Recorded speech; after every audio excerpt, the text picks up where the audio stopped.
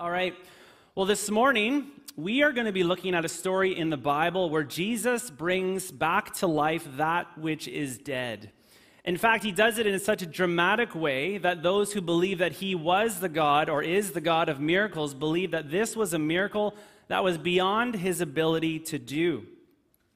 And so in this story, we're going to see how Jesus raises the dead, demonstrating his authority over the grave. And this actually is a precursor to his own death and resurrection. In fact, this story that we're going to look at, it actually initiates the final stage of Jesus' ministry, the fulfillment of everything he came to do, offering us life through his death. And so Jesus conquers the grave, showing that he alone is the master of life and death. Before we go in any further, let's pray together. Please pray with me. Father God, we are so thankful that we can come together. We can be your body. We can be your bride. We can be the church. And God, as we put ourselves in a posture this morning to learn from you, to receive from you, God, I pray that anything that is consuming our thoughts, anything that is consuming our hearts, that we would surrender those things over to you. God, would you put us in a posture where we can receive from you? We want to hear from you this morning. And so, Holy Spirit, I pray that you would come. You would speak, you would illuminate our minds, you would soften our hearts, and you would move what we hear from you beyond our heads into our hearts and, Father, out into our hands and feet as we live our faith out in this world.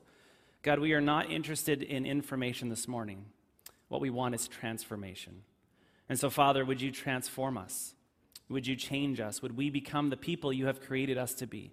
And so we submit ourselves under your care and under your teaching today. God, anything that is of me, would that quickly be forgotten? We just want to hear from you today. And so would you speak to us and give us ears to hear? In Jesus' name we pray. Amen.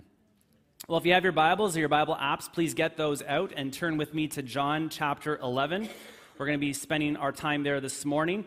And just a couple of comments to kind of orient ourselves to this gospel.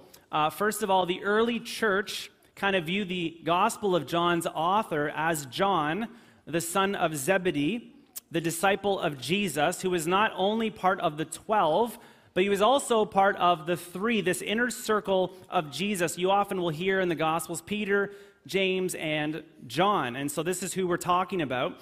And the disciple of Jesus was such a close companion, he was such a close eyewitness to Jesus that he actually gained the nickname, the disciple who Jesus loved.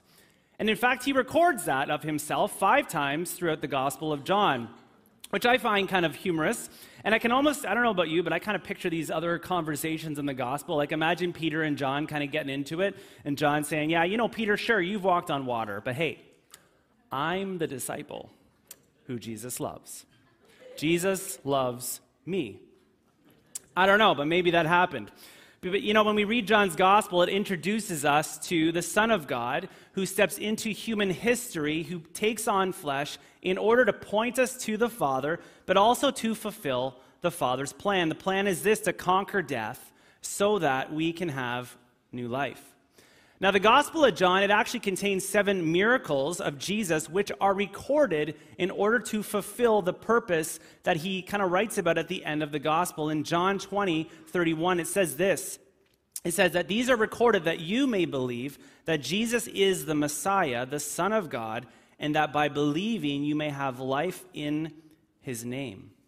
And so the miracles that are recorded are given to us as evidence of the authority that Jesus has to save people, not only from their sickness, but also from their sin. And the 7 miracles that he includes in this gospel are these. He turns water into wine, the first miracle. Healing an official's son, healing the paralytic, feeding the 5,000, walking on water, restoring a man's sight who was born blind. And then the final miracle that we're going to look at this morning, and that is Jesus raising Lazarus back to life. And in Jesus raising Lazarus from the grave, this is a declaration that Jesus is the master of life and death. And so coming to our text in John chapter 11, it begins with this statement. It says, and a man named Lazarus was sick.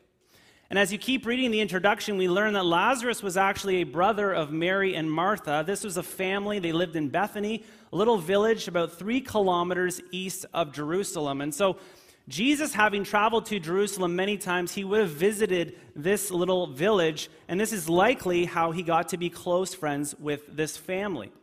In fact, 3 times in this chapter, we learn of the love that Jesus has for this family who were very special to him. In fact, Mary that's described here is the same Mary that later on, she anoints Jesus' feet with very expensive perfume.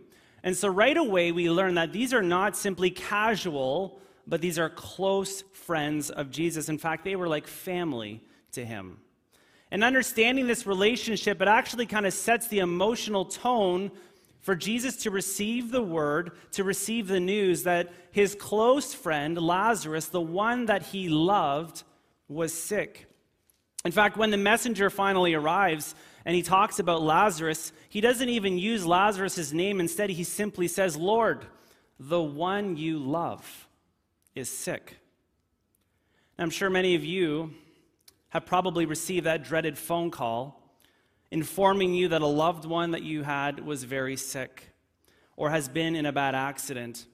And when we receive news like this, we can't seem to think about anything else except for the person that we love. Your concern for that person consumes your thoughts. You leave work early, you book a flight, you jump in your car, you do whatever you need to do in order to be with the person that you love, to be with them who needs you the most. This is what most people would do for the one they love, except Jesus. You see, in the story, Jesus does not drop everything. He doesn't clear his schedule. He doesn't rush off to be with his friend. In verse 6, we learn that when he heard the news that Lazarus was sick, he stayed where he was for 2 more days. Jesus waits for 2 days before responding, but why the delay? On the surface, it kind of appears that Jesus doesn't care for his close friend that needs him in this moment. If Jesus could have compassion on a crowd of strangers, a hungry crowd of strangers, clearly he could have compassion for one of his close friends who is like a brother to him. And when we read this in the Gospels, this is actually one of the parts of the story that concerns us. But as we take a closer look, we actually begin to understand the purpose behind Jesus' delay. First of all, Jesus delays because Lazarus was already dead, likely before Jesus had even received this news. In verse 11, we're told that when Jesus finally arrives, Lazarus actually had been dead for 4 days. And so when you do the math and you understand the geography a little bit, it actually becomes clear what's going on here. In John chapter 10, we learn that Jesus was actually staying just past the Jordan River on the other side where John the Baptist had been baptizing. And this location was only a 1-day journey to Bethany where Lazarus was. And so it would have taken this messenger 1 day to get to Jesus. He remained where he was for 2 more days before taking the 1-day journey back to Bethany where Lazarus was. And so for Lazarus to have been dead for 4 days when Jesus arrives means that he likely died when the messenger was en route, before Jesus had even received the news. And this actually becomes even more clear. The fact is that Jesus actually knew that Lazarus was dead because he was given this information through special knowledge by the Holy Spirit. In verse 11, he begins to explain to his disciples what he already knows to be true himself, that Lazarus was already dead. So even if Jesus immediately left for Bethany, his friend, when he arrived, would have been dead and buried in a tomb for 2 days. And so Jesus' delay, it actually didn't change the outcome in any way, but also it was not a reflection of his lack of compassion. It was not a reflection of the lack of compassion that Jesus had, because we're told 3 times in this story that Jesus had this incredible love, a deep love for this family. And Jesus' love was not limited to this family, but in fact, it was his motivation behind his entire life and his entire ministry. Jesus was motivated by love. John 3:16, we learn that Jesus came because God so loved the world that he sent his son as a sacrifice for our sin. John chapter 13, the night before Jesus' own death, Jesus' heart for people had not changed. He loved his followers. It says in the text, he loved his followers right to the very end. And so the fact that Jesus waits for 2 additional days is not because of a lack of love for people, but it actually serves a much larger purpose that he's about to reveal. You know, the truth is that some of you in this room have been waiting for Jesus to show up in a particular area of need in your life. And I want to encourage you that in the waiting, we need to remember to hold on to the truth that the love of God has never changed for us. God loves you.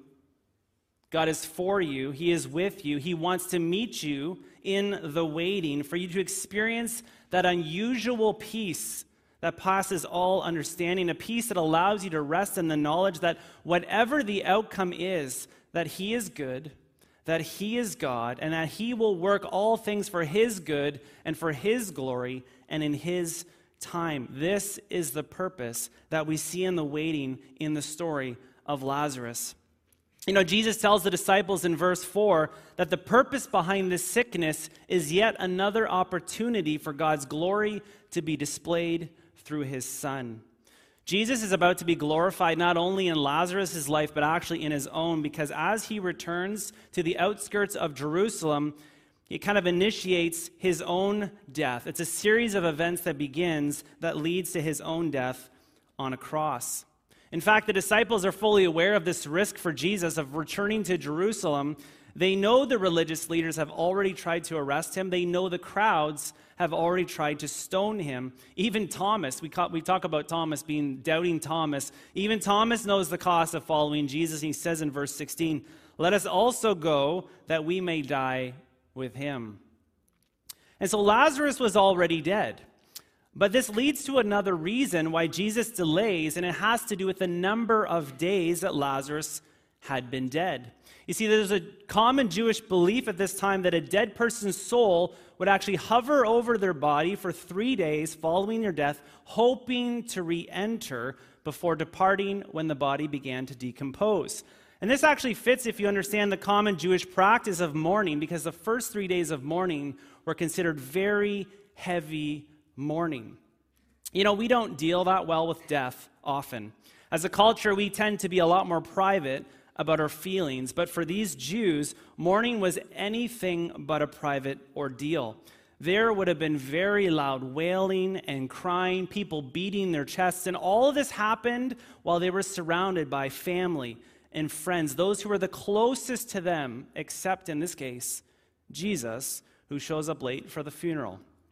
But when He finally arrives on day 4, any hope of Lazarus coming back to life would have been lost by the people.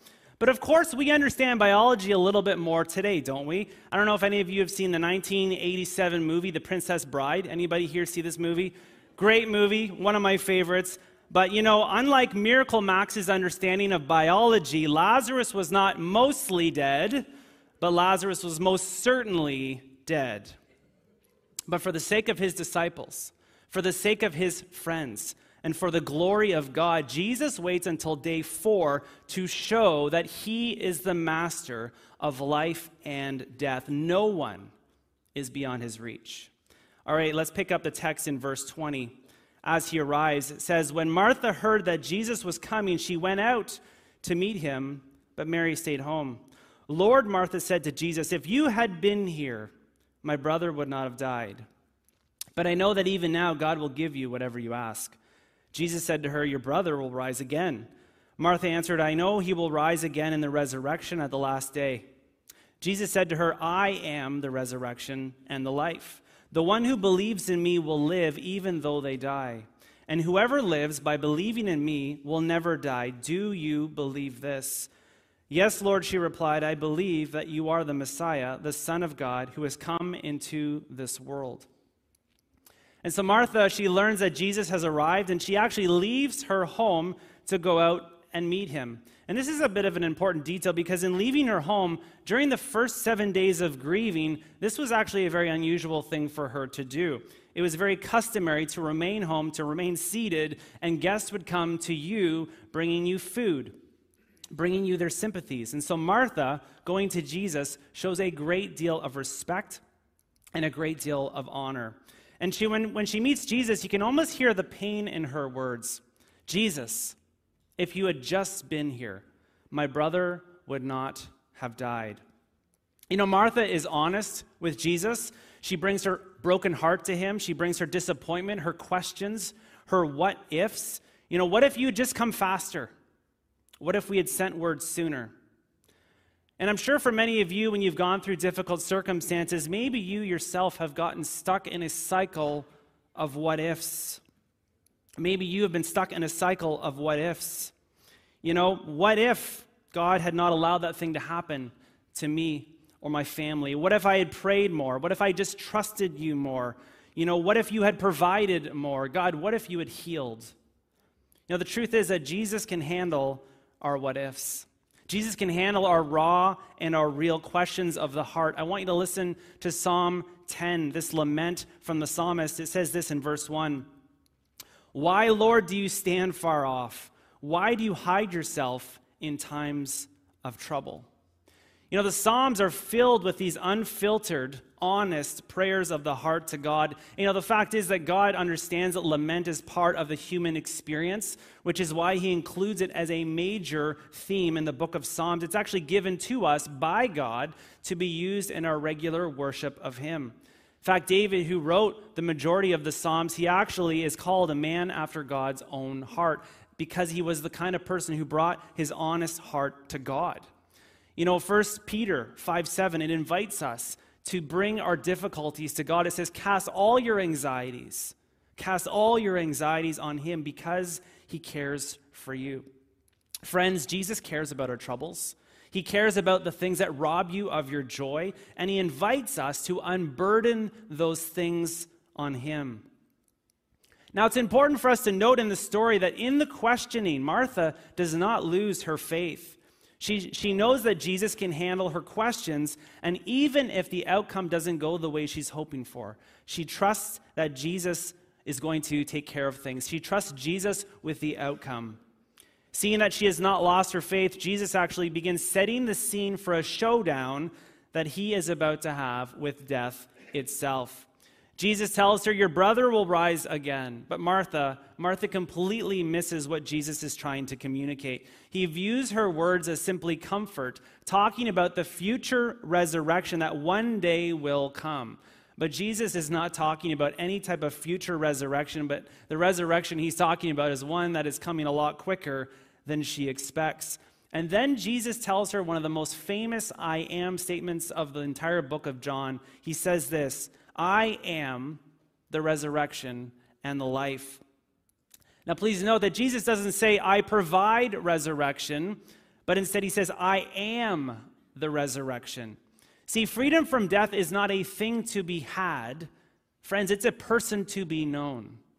See, we are not having resurrection and new life because we place our faith in a process. We have it because we place our faith in a person, and that is the person of Jesus Christ. See, Jesus is the resurrection and the life, and he is going to prove it in this story by shutting down this funeral. So after Martha gets this news, she runs and she gets her sister Mary, and we actually see the same scene unfold again with the same statement again. Mary also says, Lord, if you had just been here. And Mary is followed by the entire funeral procession. All the guests are now there. Everyone knows that Jesus is there. And let's continue in verse 33. When Jesus saw her weeping, this is Mary, and the Jews who had come along with her also weeping, he was deeply moved in spirit and troubled. Where have you laid him, he asked. Come and see, Lord, they replied. Jesus wept. Then the Jews said, see how he loved him. And so just try to picture the scene. They're surrounded by the wailing of the grieving guests.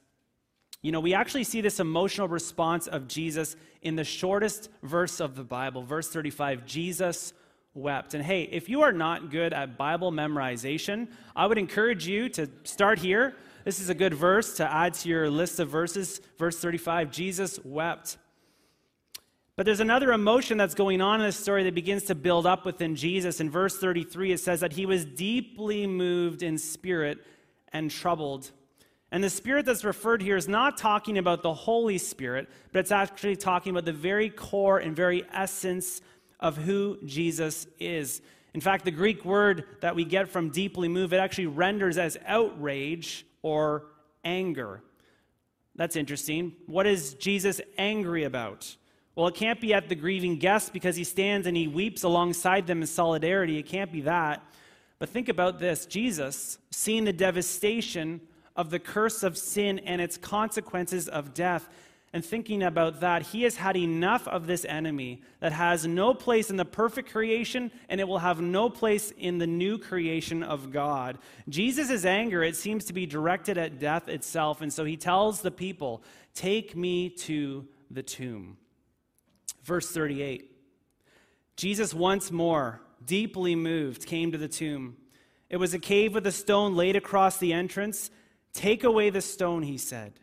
"But Lord," said Martha, the sister of the dead man, by this time there's a bad odor, for he's been in there for 4 days." And Jesus said, "Did I not tell you that if you believe, you will see the glory of God?" And so they took away the stone. And then Jesus looked up and he said, "Father, I thank you that you have heard me. I know that you always hear me. But I said this for the benefit of the people standing here, that they may believe that you have sent me." And when he had said this, Jesus called in a loud voice, "Lazarus, come out."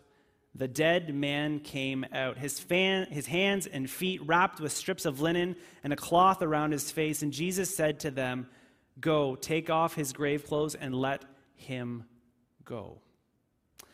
You know, when they first arrive at the scene, Martha, she tries to stop Jesus. "Jesus, you're too late. Jesus, he's been in there for 4 days. There's no point. There's no hope. Jesus, his body has begun to decompose." But Jesus says, "Take away the stone, stand back and watch the glory of God." See, after he prays to the Father, Jesus shouts with one loud voice, "Lazarus, come out." And Lazarus walks out of that grave, proving that Jesus is the master of life and death. I mean, anybody here wish they could have just been there to see this? I mean, come on.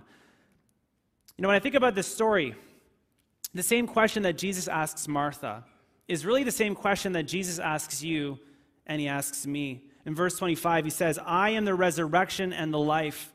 The one who believes in me will live even though they die. And whoever lives by believing in me will never die." He says this question, do you believe this? Do you believe this? Jesus is not talking about physical death. I mean, even Lazarus would have eventually died again. The man with 2 funerals, that could be another message another day. But Jesus is talking about life eternal with him. But here's the real truth, I think, behind this story, friends, is that I am Lazarus, and so are you. You know, before Jesus saved me, I was a dead man walking, wrapped in grave clothes and headed for death, a separation from God. And the sin in my life was like a giant gravestone that was keeping me in spiritual darkness and separating me from a relationship with God. But one day, Jesus changed all that. You know, his death on a cross effectively removed that stone, and I learned of his love, and I responded to his invitation to walk out of that grave, to walk out of spiritual darkness into the light of Christ's love and his life. And through faith, Jesus changed my life. I was forgiven. I was set free. I was made new. This is the gospel. This is the gospel. This is what Jesus' entire life and ministry was preparing him for. And it's what the entire story of Scripture points to. It's a story of a God who invites all people to be free from sin and death, to walk out of that grave, to be given new life by believing in Jesus. And so the question is, do you believe? Do you believe? You know, I don't know about you, but I remember the moment when I said yes to Jesus and he changed my life forever. And this morning could be that very moment for some of you here today. You know, the Holy Spirit has this way of speaking to our hearts and impressing on us the weight of his love and his mercy. And this morning, if you have been feeling the Holy Spirit prompting you, I'm going to encourage you in a moment to respond. I actually want to encourage you to come to the front, right up here, to the cross, during our last song, in a posture of wanting to receive from Jesus. And as you do that, the prayer team in a moment, they're going to come up here, they're going to stand with you, they're going to pray with you as you say yes to Jesus and yes to the new life that he's offering you today. But I realize that many of you have already received this invitation. You've actually walked out of the grave of your sin at some point in your past. You've accepted this invitation of Jesus to be free, but for whatever reason, you're not living like you are free. Maybe for some of you, you're still hanging around the grave and still wearing the grave clothes of your past. You see, in the story, Jesus actually tells Lazarus to remove his grave clothes so that he can be dressed like the living, not be dressed like the dead. See, Jesus doesn't want you to just be free. He actually wants you to live like you are free. He actually wants you to cast off the grave clothes of your past. He wants you to be made new. Jesus is offering you new clothes. He's actually offering you to be dressed in the righteousness of Christ.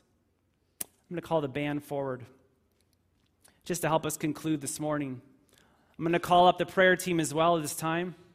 If you're on the prayer team, they're going to come to the front and be prepared to help us respond. I want to read for you the first 3 verses of Colossians. Colossians chapter 3, verses 1 to 3. It says this: "Since then, you have been raised with Christ. Set your hearts on things above, where Christ is seated at the right hand of God. Set your minds on things above, not on earthly things." It says, "For you died, and your life is now hidden with Christ in God." Friends, Jesus doesn't just want you to be free. He actually wants you to live like you are free. He wants you to put off the grave clothes of your past and put on the new self in Christ. And so this morning, if you're tired of being in spiritual darkness, this morning, if you want to walk out of that grave of sin and death and receive new life in Jesus, I want to encourage you to come to the front, come up here to the cross during this final song. But for those of you who have walked out of that grave, but you've been walking around wearing the grave clothes of your past, maybe this morning you're tired of wearing the weight of that. You're tired of bearing the burden of that. You're tired of being held back by that, and you want to lay those down and be free. You want to lay those down and not only be free, but live like you are free. This morning, I want to encourage you to also come to the front. Our prayer team will be here. They will pray with you. They will pray for you as you give your life over to Jesus. And so, why don't we stand together? And if you've been sensing the Spirit speaking to your heart, I want to encourage you right now to come to the front. Come right now. Be free and live in the freedom that Christ has died to give for you. Come right now. Let's worship together.